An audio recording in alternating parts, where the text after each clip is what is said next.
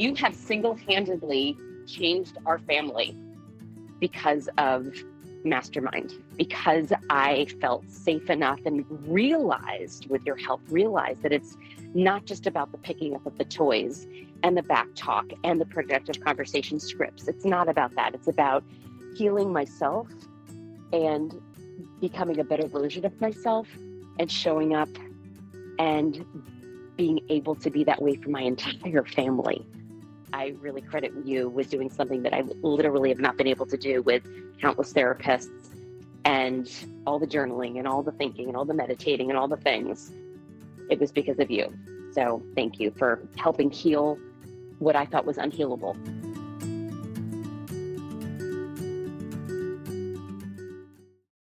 You're listening to the Mastermind Parenting Podcast with Randy Rubenstein, episode 55.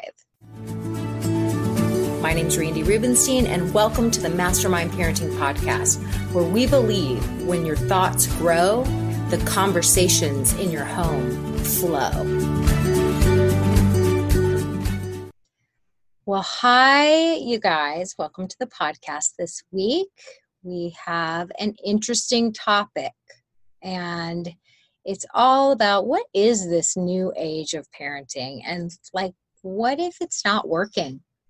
What if you're tempted to say, you know what, I gave it a shot, and the truth of it, it sounds great in theory, but it doesn't freaking work. And my kids aren't listening to me. They have no respect, and they're not listening. They look at my face. They yell, no, no. So it feels like the clowns are running the circus, and this is just not going to work. So if you find that reel is playing in your brain, or if your spouse is saying that, which that makes me crazy when my moms are putting in all this hard work, and it takes a little time to learn a new way of parenting and to retrain your subconscious programming. It takes a minute. And so it's repetition, practice, repetition's what builds mastery.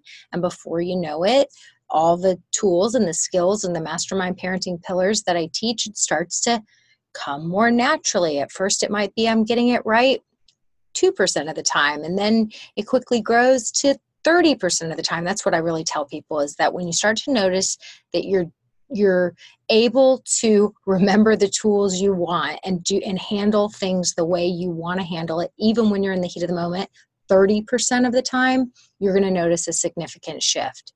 And so that 30% will then grow to 50%.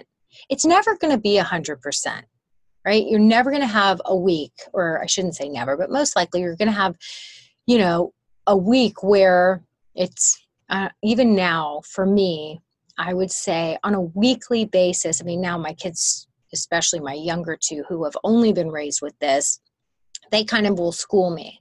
And so if I screw up, they're like, yeah, like my daughter said to me recently, she's like, so I don't want your guidance here. I don't want your advice. That's what she said. She didn't say guidance. I don't want your advice. You just need to listen. So stop talking. And I was like, you got it. That's empathy 101. Nobody wants to be fixed. You have to be invited to share your perspective. I know that it's ineffective. I created the productive conversation process, and I still screw it up sometimes. And now, I have them to be my Congress, my checks and balances, and to keep me in check. But it's hard to get it even 90% of the time. So this is a constant evolution. So when I have my mom say, yeah, my spouse, my husband's just not buying in. He's like, yeah, it's not working. It doesn't work. I haven't seen one thing. And that frustrates me, because I'm like, yeah, it's really hard when only one person is learning the process and the other person is not buying in and undermining. So if you find yourself going to that place of, I gave it a shot, it made sense, but you know what, at the end of the day, it didn't work. I'm going to go back to the sticker charts, and kids need a heavy dose of fear to make them do the right thing, and the new age stuff just doesn't work, right? I get it. And this podcast episode is about addressing that. And I want to tell you And I'm also going to diagnose what's most likely going on and what the missing link is, what the missing puzzle piece is, because it's actually just one tweak that I think is the case for when it's not working, when empathy doesn't seem to be working, when mastermind parenting doesn't seem to be working. It's because there's a missing key component. And I'm going to let you guys know what that is. So first, I was talking to a couple recently, this awesome couple, and they were fed up. They were like, we're sick of it. We're walking on eggshells around our 8-year-old daughter. And, we've read all the things. We've read The Whole Brain Child. We've read countless parenting books. We've even taken parenting classes that our county offers.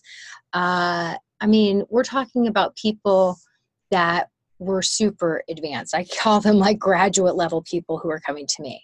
So one of them had a counseling degree. We're talking educators, meditators, techie people who study things and research things and don't just take things lightly. Like really, really hardworking people who were like, we have rolled up our sleeves and tried our hardest to figure this out, but nothing's working. They were like, we even took our strong-willed daughter to this awesome therapist. And at first I was like 8 and going to a therapist, like, was it a play therapist? What kind of therapist? And they're like, oh, she did this cool thing called EMDR, which I was like, okay, they're even into like cool progressive modalities. So I was like, okay. And so they said, we understand that she has a hard time regulating her emotions. And so we took her to this therapist and used some of these cool alternative modalities to help her develop better skills for self-regulation so that she could have, she was able to manage her emotions in a more effective, productive way. So they knew all the things. That's what I'm basically saying. And overall, just wasn't working. It just wasn't working. So what do you do when empathy and compassionate parenting just doesn't seem to be cutting it, right? I felt their frustration. And I think I probably was them at some point. And then we started talking about some of the old school methods, right? And I explained to them and I said, here's the thing. I said, throwing away all of the old school methods is sort of like throwing the baby out with the bathwater. So what I want to invite you guys to do is to bring some of those old school pack leadership methods, right? Assertive leadership back into the mix and to do it in this new agey way. So that there was something about like when in the olden days, like kids knew, like, people say all the time, I never would have talked to my parents like that. And even though back then parents thought they needed to instill fear to get their kids to know, I'll take this belt out or, there was a heavy dose of fear to get kids to do the right thing. But the bottom line is that parents showed up in this really assertive team leader type of way, pack leader, that's what I call it. And I say our kids are begging for that assertive leadership. There's a better way to do it than the way it used to be done. But sending our kids that message that we're not all equals here, right? We are clearly the parents and you guys are clearly the kids. And at the end of the day, we always get veto power. We're the parents. Now, that's not the same thing as smacking the crap out of your kids because you think you have the right to smack them. I mean, honestly, like I say it all the time. We don't own our kids. Owning people is called slavery. So smacking the crap out of your kids, I think, is crossing the line. I do. I think it's crossing the line. However, firmly and assertively establishing the fact, no, we are not doing that. And you are the parent. At the end of the day, you get veto power on everything. And when we learn how to do it in a way where we're not physically assaulting anyone or verbally assaulting anyone, well, guess what? All those little pack members, they end up understanding who is the parent, who truly ultimately is in more of a powerful position. And they also have respect for you because you didn't cross a line and violate their trust. You just firmly establish the fact that you can have veto power. You can say, no, we're not doing that. And I don't have to give you an excuse right now or a reason right now. The answer is no, and we will talk about this later when we are all calm. That's what's going to happen here. That's the deal. And when we do it without losing our cool, without acting like a lunatic, without violating anyone's trust, our kids have respect for us. And they know that we are clearly the team leaders. So rather than case closed, get in your room, you set a hard boundary about taking your big feelings out of the common areas of the house. You know, these are the things we learn how to do in Mastermind Parenting. Yes, you're absolutely allowed to have big feelings, but you will not harm other family members as a way of coping with those big feelings. And you absolutely will not hijack this household. So we can still send them to their rooms. We can absolutely establish that we have that power and authority to do so. And it's the other members of the household are not safe when you're acting this way. Period. End of story. We just don't have to do it in a way that absolutely tears our kids down and ruins their self-confidence. We don't have to do it. There's a better way to do it. So that pack leadership and that power and authority of yesteryear, it's not that we don't want to establish that same role in certain ways. We just know now there's a better, more effective, not damaging way to do so. So kids, especially kids with sensitive nervous systems, they want to be understood. They love empathic communication, right? So yes, this is how we speak to them in a way that lets them know we're on your team. We get you. We feel you.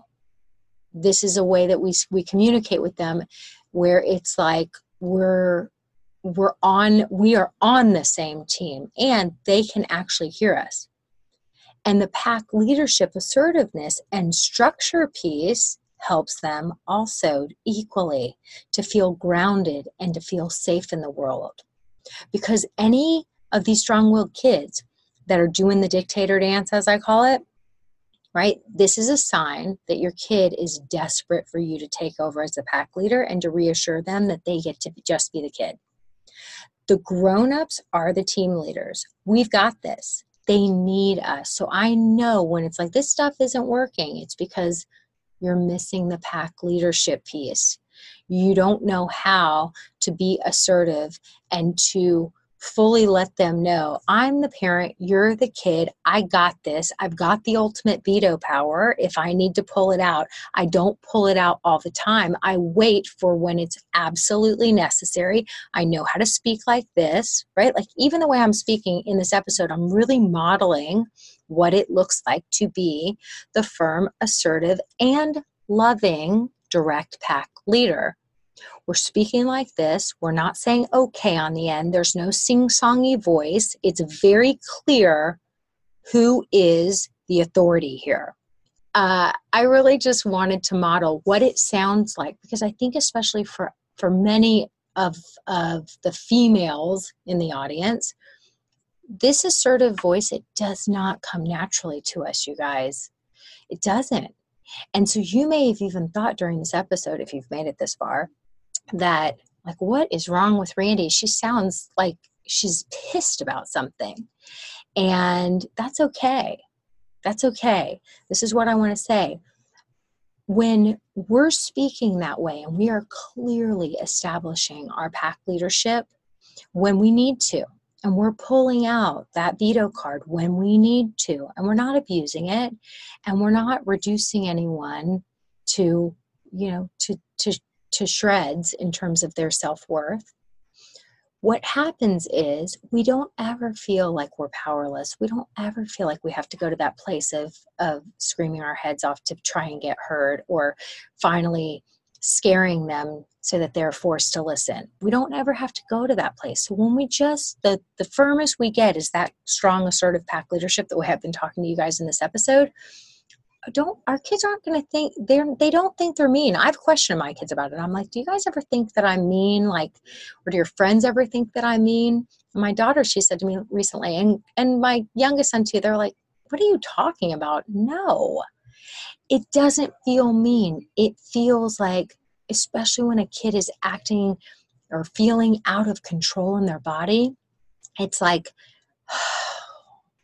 okay, mom and dad are here. They're clearly the ones in charge. They're going to protect me.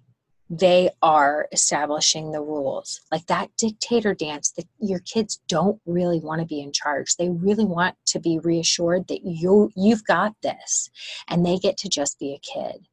So they're not going to think, if you're worried about losing the mama popularity contest, this is what I want to say. They're not going to think you're mean and terrible. What they feel like is mean and terrible is when you scream your head off at them because you've asked 27 times in a non-assertive voice, and then you finally lose it because you're human and you yell. They don't remember the 27 times that you asked really sweetly. All they remember is when you went to the dark side. So when you handle it this way and train yourself to start speaking in this way, you don't go to the dark side. It's very rare that you go to the dark side. So do you see how that's so much better? It's just better. It makes your family run more smoothly. So if you're questioning the new aginess of all these techniques, I just want you to know it's pack leadership and it's empathetic communication. It's a marriage between the two. It's a dance. You have to have both on the scene for the recipe to fully work. And when you have both on the scene, just wait. I mean, I feel like I'm giving everyone keys to the happiness kingdom when you learn this approach, because it's just better in every way. It feels better for everyone. So that's what I've got for you guys today. I hope it was helpful. And if you have any comments or questions, or if I can support you in any way, please don't hesitate to reach out. Randy at randyrubenstein.com. Have a good one. Hey, podcast listeners. If you happen to have a strong-willed kid who is kind of pushing every one of your buttons lately, I have a resource for you. I made you guys a free guide where you're going to get some tools and tips and strategies to quickly get on the road to creating a happier household. I know you're pulling your hair out. I wanted to make you something so you could start getting some quick wins and building some momentum. So if you want to grab your copy, just go to mastermindparenting.com/free guide, and I hope you enjoy it.